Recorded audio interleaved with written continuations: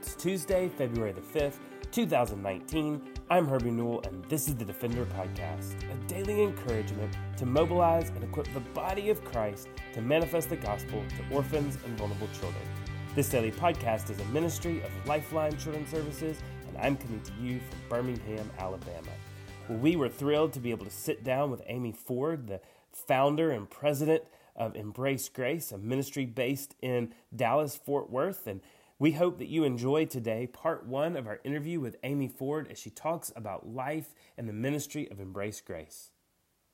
Well, I'm grateful to be joined by Amy Ford, and Amy Ford is the co-founder and president of Embrace Grace, and Embrace Grace is a nonprofit that inspires and equips the church to love on single and pregnant young women and their families. And this is just a ministry that we are grateful to be able to partner with in some respects, but also just to be able to support and to really allow other people to know what they are doing. And we're just excited for you to get to hear from Amy and how the Lord brought this vision of this ministry to her heart and to the place where it is. Embrace Grace is based out of Hurst, Texas, and so they are in the DFW metro area. And Amy is also the author of A Bump in Life, True Stories of Hope and Courage During Unplanned Pregnancy, as well as the Bump in Life Study Guide. And she has a speaker. She also has a podcast that she has and puts on a weekly basis. And then she's also married to Ryan and has 4 kids, Jess, Mackenzie, Landry, and Judah Bray. So Amy, thanks for joining us and being here on the Defender Podcast. Yeah, I'm so excited to be here. Thanks for asking me to join in. Well, first, just even as we start, can you explain just how the Lord has used your personal experiences, your own life experiences to call you into the ministry of Embrace Grace? Well, I had an unplanned pregnancy when I was 19 and I grew up in a Christian home, and I was terrified of telling my parents that I was pregnant. I thought that they were going to kick me out. I thought they were going to hate me forever. I definitely felt like the black sheep of the family. And so I had thought, well, maybe I could just get an abortion, even though I knew it was wrong. But I thought, I'll just do it and I'll deal with the consequences of a broken heart later. And I need to just do it. And my baby dad, he felt the same way. And so we went to the abortion clinic and we paid for it and everything. And then I ended up hyperventilating and passing out in the abortion room that day. And I had really stuffed down all my feelings and emotions and pretended like everything was going to be fine when I wasn't dealing with I just had a lot of anxiety and everything, and it all just erupted in that room. And so after I fainted, the nurses were feigning me, trying to give me a drink of water. And one woman just said, one of the nurses, she said, "You're too emotionally distraught to make this decision today. You can come back another day, but today you're not getting an abortion." And so I went back out into the waiting room and told the father of the baby we're still pregnant. And we just decided that we're just going to figure it out. We both felt like our parents were going to hate us, but the enemy lies to you and tells you things. He makes us be scared and have fear and, do irrational things. And so when we did tell our parents, it wasn't as bad as we thought it would be. They definitely were disappointed, but it was fine. And we ended up getting married when I was 16 weeks pregnant. And Ryan, my husband, which we've been married now 20 years, the man that had led Ryan to the Lord years before, he's a pastor. And so we had asked him if he would marry us. And he said, "I'm sorry that I can't marry you because you've sinned. And so I can't bless this marriage." Mm. And we were just like, wow, like we have screwed up so bad. We can't even get married right. And we found someone else that would marry us, but it was, even though the wedding was absolutely beautiful, it was a day of shame and I couldn't even really enjoy the moment because I was just too nervous that people are going to figure out, that I'm pregnant. And, the most of everyone didn't know at that point. And so we tried to go back to church a little bit after that. And as people started to know that we were pregnant, but it's like the elephant in the room. No one knows whether to say congratulations or I'm sorry, and they don't say anything. And so you feel alone in a crowd of people. And so we just stopped going. a couple of years after we got married, that man that wouldn't marry us, he actually called Ryan out of the blue, and he said, he asked for forgiveness. He said that he felt like it was his worst mistake in pastoring history that he had ever done. And he asked Ryan to forgive him. And Ryan was like, of course, I forgive you. And then he's a pastor in Austin, Texas. And I had a son, Jess, and he's amazing. I say I raised a kid, but he raised me. He's 20 now. And, he's at Oral Roberts University in Tulsa, Oklahoma, majoring in ministry and pastoral leadership. And he's amazing. And like you said, we've got 4 kids now. So when Jess, my son, was 16, so 4 years ago, that pastor in Austin, he invited me out to preach at his church. And he was very open with the congregation before I got there about what he had done years ago. And he said that he had a religious heart and a Pharisee mentality.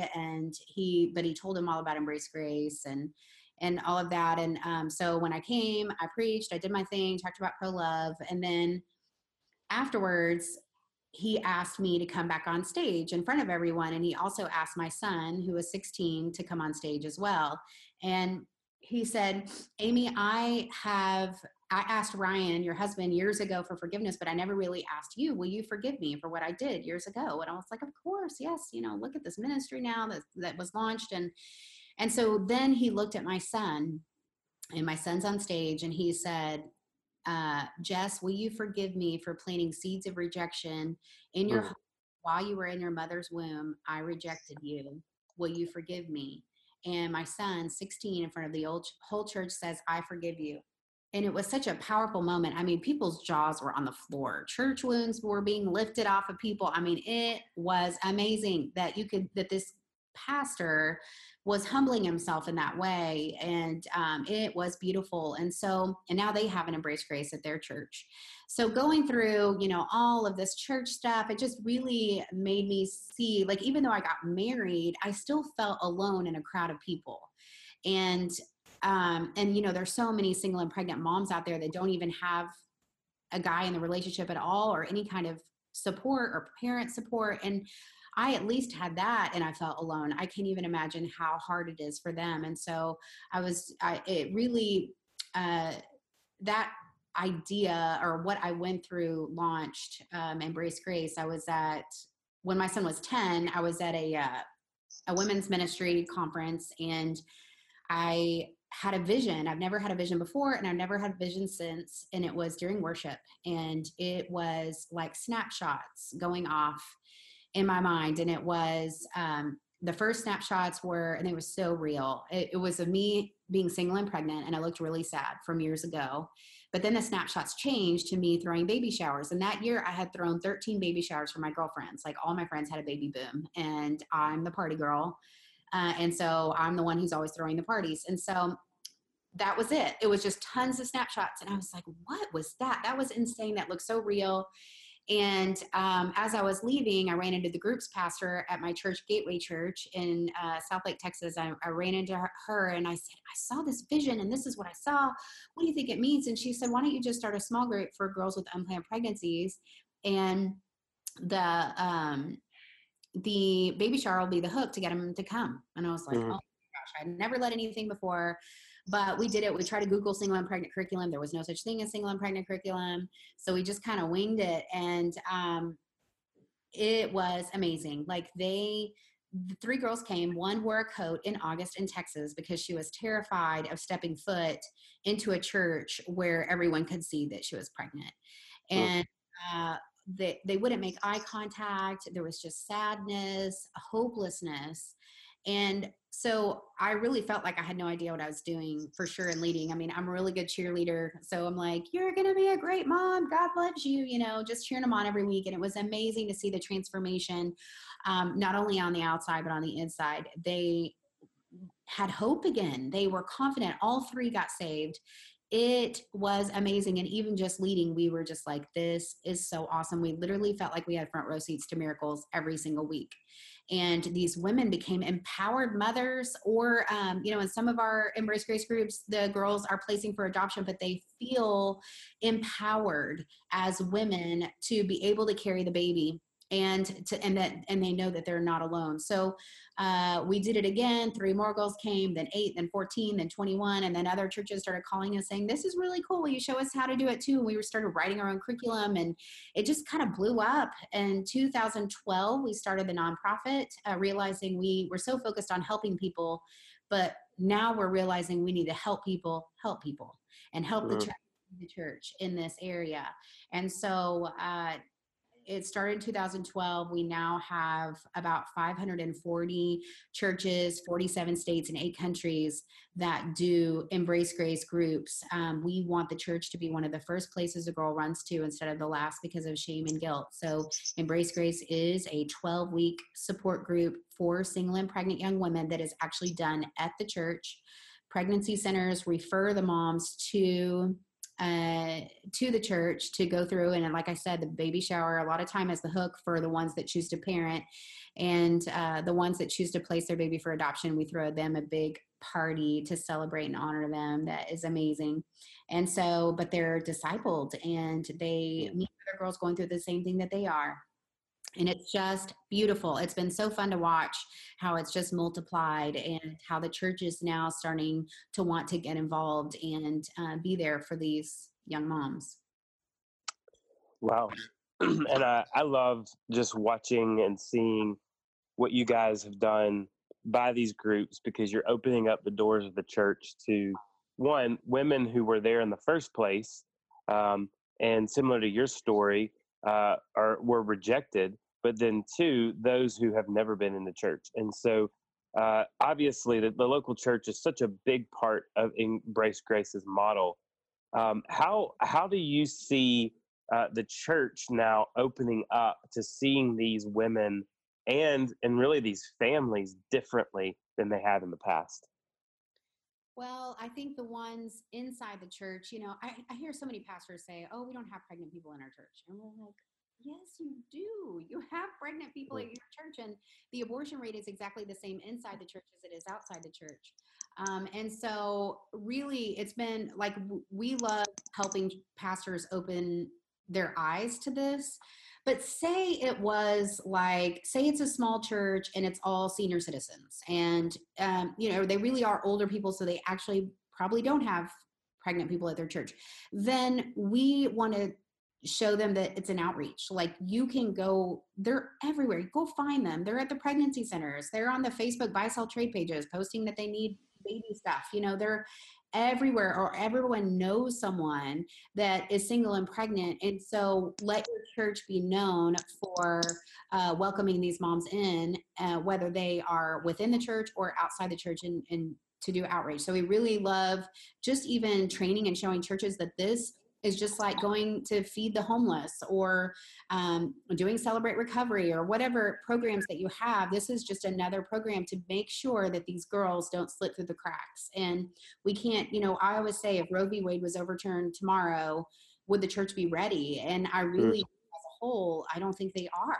There's going to be a lot of pregnant people, and they're going to be really upset and sad. And so we have to prepare and make sure that these girls know that it is a safe and welcome place for them to come to, and not only inviting them in, but saying, we're going to walk with you and we're there with you every step of the way. Yeah, I mean, and even with that, if you could, even as you are in and engaged in so many different ways in the pro-life movement.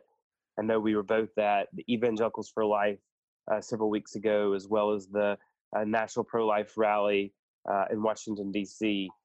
If you could change something about the way that Christians approach the pro-life movement, especially with what you see ministering to these women and these families, what would you change?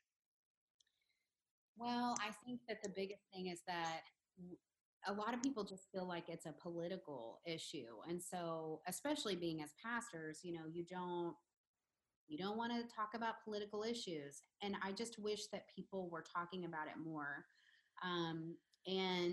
Because I believe we can create a Me Too movement with even the post-abortive, but it just takes people talking about it and being vulnerable for someone else to say, you know what, me too.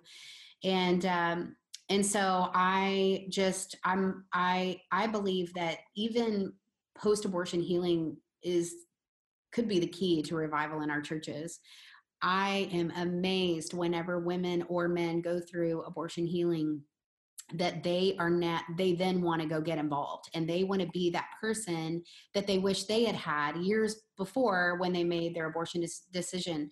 And so being more open and talking about this issue more, and not from a place of condemnation, but of a place of grace. And, God is a healer, and he promises to turn all things for good for those that love him. And the word also says that we overcome by the blood of the Lamb and the word of our testimony. So as people are sharing their stories and being more vocal about it, we are overcoming. And so I just wish that we could not look at it as such a political issue, but focusing more on being a voice and making it unthinkable because of the great and amazing resources that are out there. And it doesn't have to be a political issue. It's a people issue and 1 in 4 have had an abortion, so we have to speak up more about this topic, and doing it in a way that, we love pro-love. That's like our term that we use here at Embrace Grace, because you can't argue with loving people. And we've seen so many people become pro-life just by being a part and seeing how much love there is out there, that it's like, why would you feel like you need to have an abortion when there's so much love and support out there by the local church that can really help? And so it's like a way to really open their heart and not make them feel like they're on one side or the other, just love people and watch what God will do. Well, we hope that you will join us tomorrow for part 2 of our interview with Amy Ford of Embrace Grace, and hope that you will join us and be able to learn more about how we can defend life and image bearers of God through the way that we are pro-life in every day. And thanks for listening to the Defender Podcast. For more information or to connect with me, please visit herbienewell.com. To partner with Lifeline, visit lifelinechild.org. Follow us on Twitter, Instagram, or Facebook by searching for Lifeline Child. You can email us directly at info@lifelinechild.org. Beloved, will you allow God to use the gospel through you to impact the life of a child? Please contact us, because we are here to defend the fatherless. We'll see you again tomorrow for the Defender Podcast.